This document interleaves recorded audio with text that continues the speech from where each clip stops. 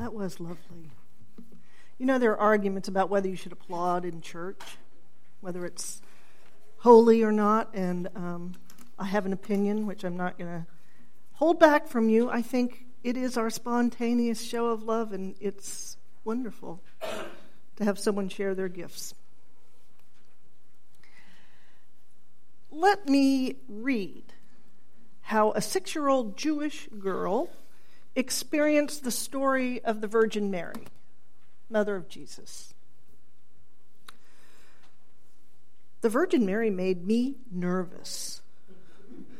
When I was a child, growing up in a predominantly Roman Catholic town in Massachusetts, my friends informed me that Jesus would return the same way he had come before.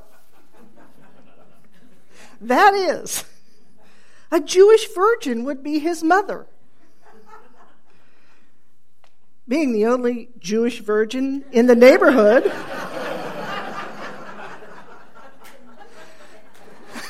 I might therefore become the Messiah's mother. Consequently, during much of second grade, I was absolutely petrified that an angel would appear in my bedroom and say, "Hail, Amy Jill," and tell me I was going to be pregnant. At the time, this young girl doesn't know the Christmas story of the Annunciation was not central to Christianity at its beginning. 2 of the 4 Gospels in the Bible, Matthew and Luke, record this story, and the other 2 don't even bother. It's not important enough to retell. The Gospel of Luke depicts greeting Mary, and as the poet Maria Rilke explains, every angel is terrifying. Which may be why the first thing they have to say is, "Do not be afraid." As this angel surely does. So in Luke, the angel said to her, "Do not be afraid, Mary, for you have found favor with God, and now you will conceive in your womb and bear a son. He will be great, and he will be called the Son of the Most High. And the Lord God will give him the throne of his ancestor David. He will reign over the house of Jacob forever, and of his kingdom there will be no end." Mary said to the angel, "How can this be, since I'm a virgin?" The angel said to her, "The Holy Spirit will come upon you, and the power of the Most High will overshadow you. Therefore the child will be born, will be holy. He will be called the Son of God."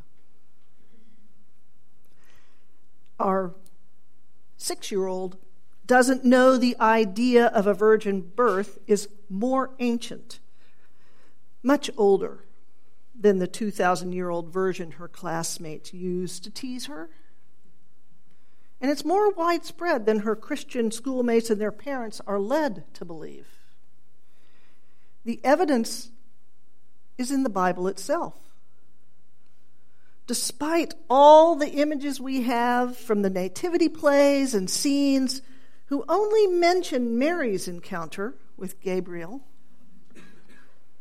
he continues to speak to Mary and tells of a second miraculous birth. He's perhaps calming her down, explaining she's not the only one in this awkward position. He is certainly placing her in an ongoing saga of the ancient Jewish God's intervention in the world. Gabriel goes on, "And now your relative Elizabeth, in her old age, has also conceived a son. And this is the 6th month for her, who was said to be barren, for nothing will be impossible with God."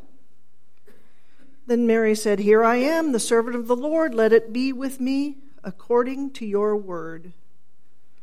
Then the angel departed from her. What? There are two different miraculous births in the Christmas story, and we never mention it. Wait a minute. All this adoration of the purity of Mary, of her miraculous conception, and there is another woman, Elizabeth, the wife of Zechariah, who are both too old to have children. How can this be? Is God a scoundrel and a cad? Is he a polygamist? In one sense, certainly yes, if we consider ourselves children of God, if each one of us is divine in the way of being a unique expression of the unstoppable flourishing of life on earth. But the gospel here is talking about two specific miraculous births, not the splendor of humanity. That the Bible contains more than one virgin birth is a clue, or let me say that the New Testament, the Greek Testament, contains more than one virgin birth, is a clue that tales of miraculous birth are already familiar to this society. They serve a cultural purpose, as many myths retold and shaped by different cultures and eras do. Indeed, Mary and Elizabeth are not the first women who are deemed pure enough to conceive by divine intervention. Earlier in the Bible, in the First Testament, the Old Testament, Sarah, the wife of Abraham, bears the son Isaac. No angel, but God himself gives Abraham this news. And how did Abraham react? Then Abraham fell on his face and laughed and said to himself, can a child be born to a man who is 100 years old? Can Sarah, who is 90 years old, bear a child? Of course, the root Jewish and Christian creation stories in Genesis have God miraculously creating man and woman from the earth, from dirt and ribs. So what the story of each miraculous birth announces is a human who will go on to do great and extraordinary things. Adam and Eve spawn the whole human race. Thank you. Through his father Abraham, Isaac becomes the beginning of the tribe of Israel, and ultimately today's modern Jewish, Christian, and Muslim people. And Elizabeth gives birth to a son who becomes John the Baptist. His divine lineage is important to the legitimacy of Christianity because John is the first to baptize Jesus, not a job for just any ordinary priestly person. And now we come to Jesus, whose miraculous birth by Mary becomes the pivotal spark for this branch of Judaism to develop into Christianity and ultimately into Unitarian Universalism.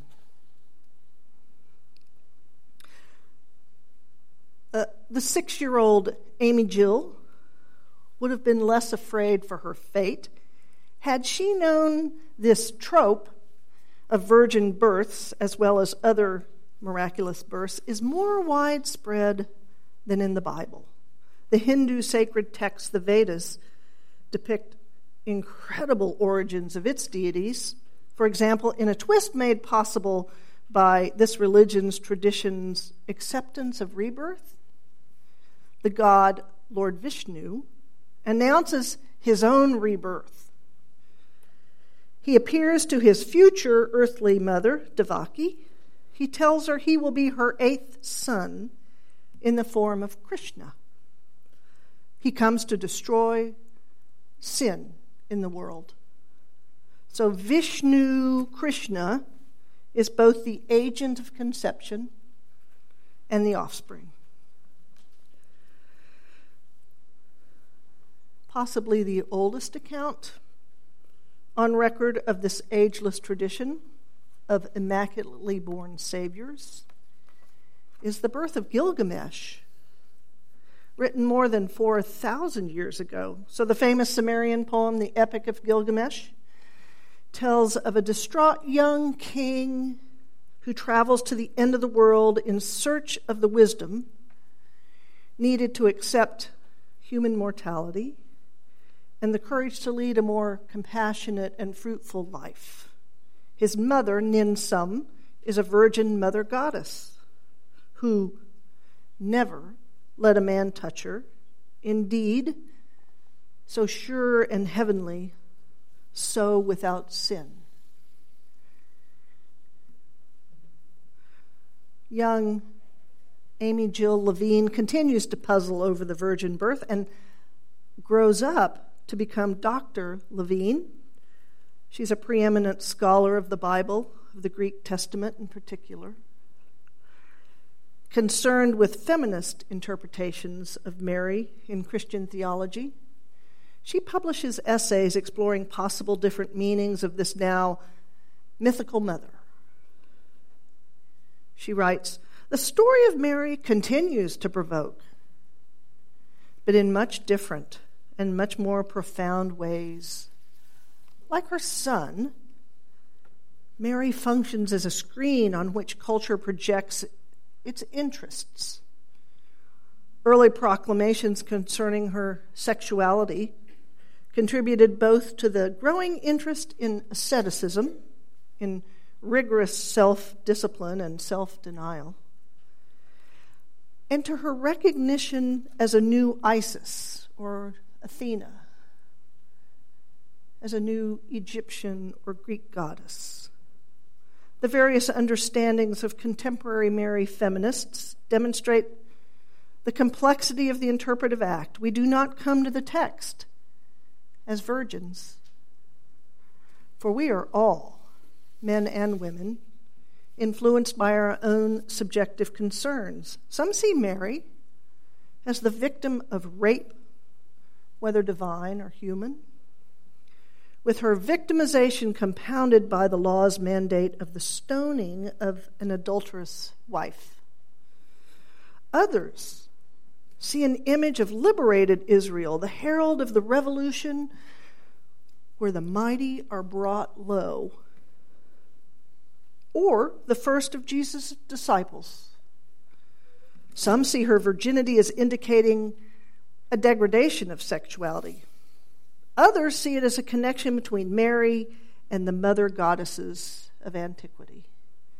So as Unitarian Universalists, how are we to see her? It is easy for us modern, educated rationalists to dismiss all claims of divinely begat persons as superstitious hogwash. Hold on.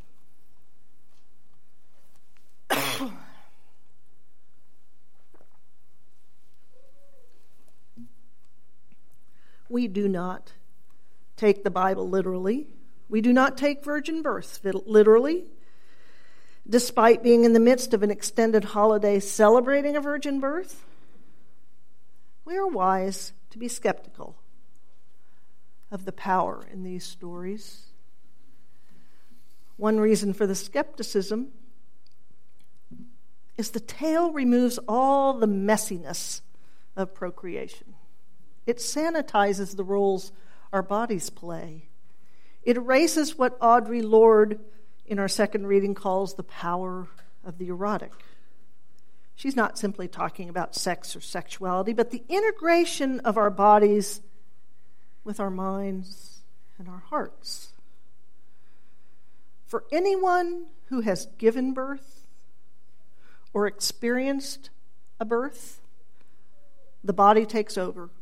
It's genetically programmed. This innate biology is erotic power, integral to creation.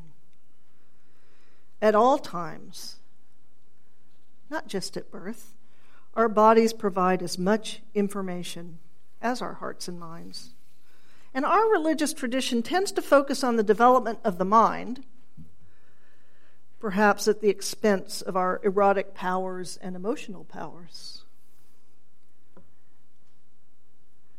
The same laser attention to our overwhelming physicality that happens during birth is actually what we are asked to cultivate when we practice being fully present, or being mindful, or meditating.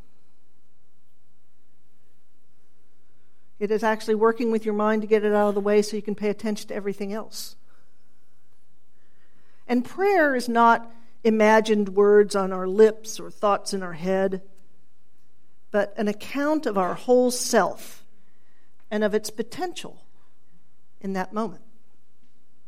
And we stand up here and sing each Sunday because the erotic power of making harmonious vibrations with our bodies as instruments binds us together. Singing is a potent act of creation. Another reason to be skeptical of the virgin birth story is the purity cult that develops around Mary, and by all extension to all mothers and all women.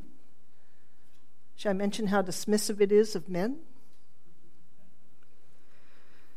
As many theologians and feminists explain, putting Mary, the Virgin Mother, on a removed, unattainable pedestal puts all women in a cultural prison of perfection. Yet why do these stories persist? They are archetypal stories that appear again and again in myths across many diverse cultures and into our present day. There is something doggedly universal in that fantastical telling. Because a miraculous birth is a creation story. It's an expression of the awe in the face of the unstoppable. It captures the feeling everyone has when they encounter an extraordinary person. Where did he get that gift? How can she do that so well? And these are the same questions we ask of ourselves. The artist may say, no one in my family can draw, but here I am making my living in art. A scientist may say, both my parents were laborers, yet here I am about to accept the Nobel Prize for chemistry. I'm the only one in my family who can fill in the blank. Can roll my tongue, add numbers in my head, cook, lead a nation, overthrow a corrupt government. In every example of miraculous birth, the story's told in hindsight. The tale evolves and snowballs into the heroification of a powerful person and how they got where they are. If Jesus was a true historical figure, born in the ancient Middle East, he could have been of humble means, born in an animal stall. That part could certainly be true. What his virgin birth story does is try to explain how this man, out of millions of others, became an agent of change. What we know from biblical and historical research is that Jesus likely did grow to be a disruptive threat to the power structures of the Roman Empire. He and his followers questioned authority and tactics, and as a rebel he was brutally and shamefully tried in a sham court and killed by the state on a cross. So all the miracles surrounding his birth and his life and his death and resurrection make his brief, rebellious life become a memory able to provide ongoing power to disrupt oppressive power structures anywhere and everywhere for millennia to come. His power makes Mary his mother, she becomes the woman who gave birth to a world changer. She raised a child who teaches millions how to be generous, to relieve poverty, to welcome the stranger, and to overthrow oppressive systems. She had to have been quite a force, too. Was Mary a virgin? For me, this detail in the story is not where the force of its lessons reside. Instead, the Annunciation by the angel captures the universal, breathtaking news any conception brings, whether planned or not, wanted or not.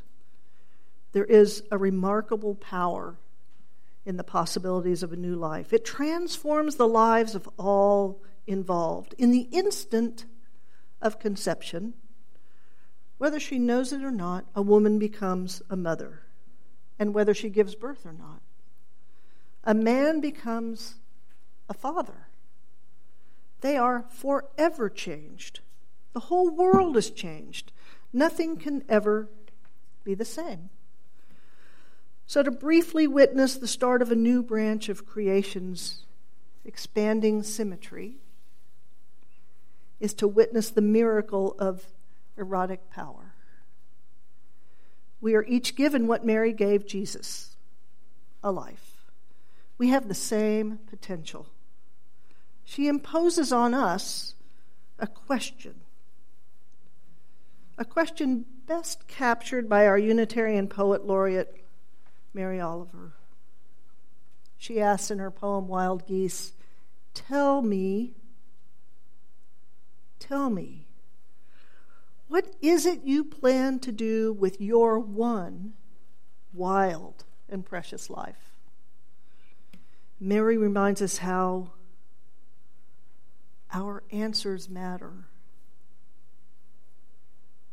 Do not be afraid. May it be so.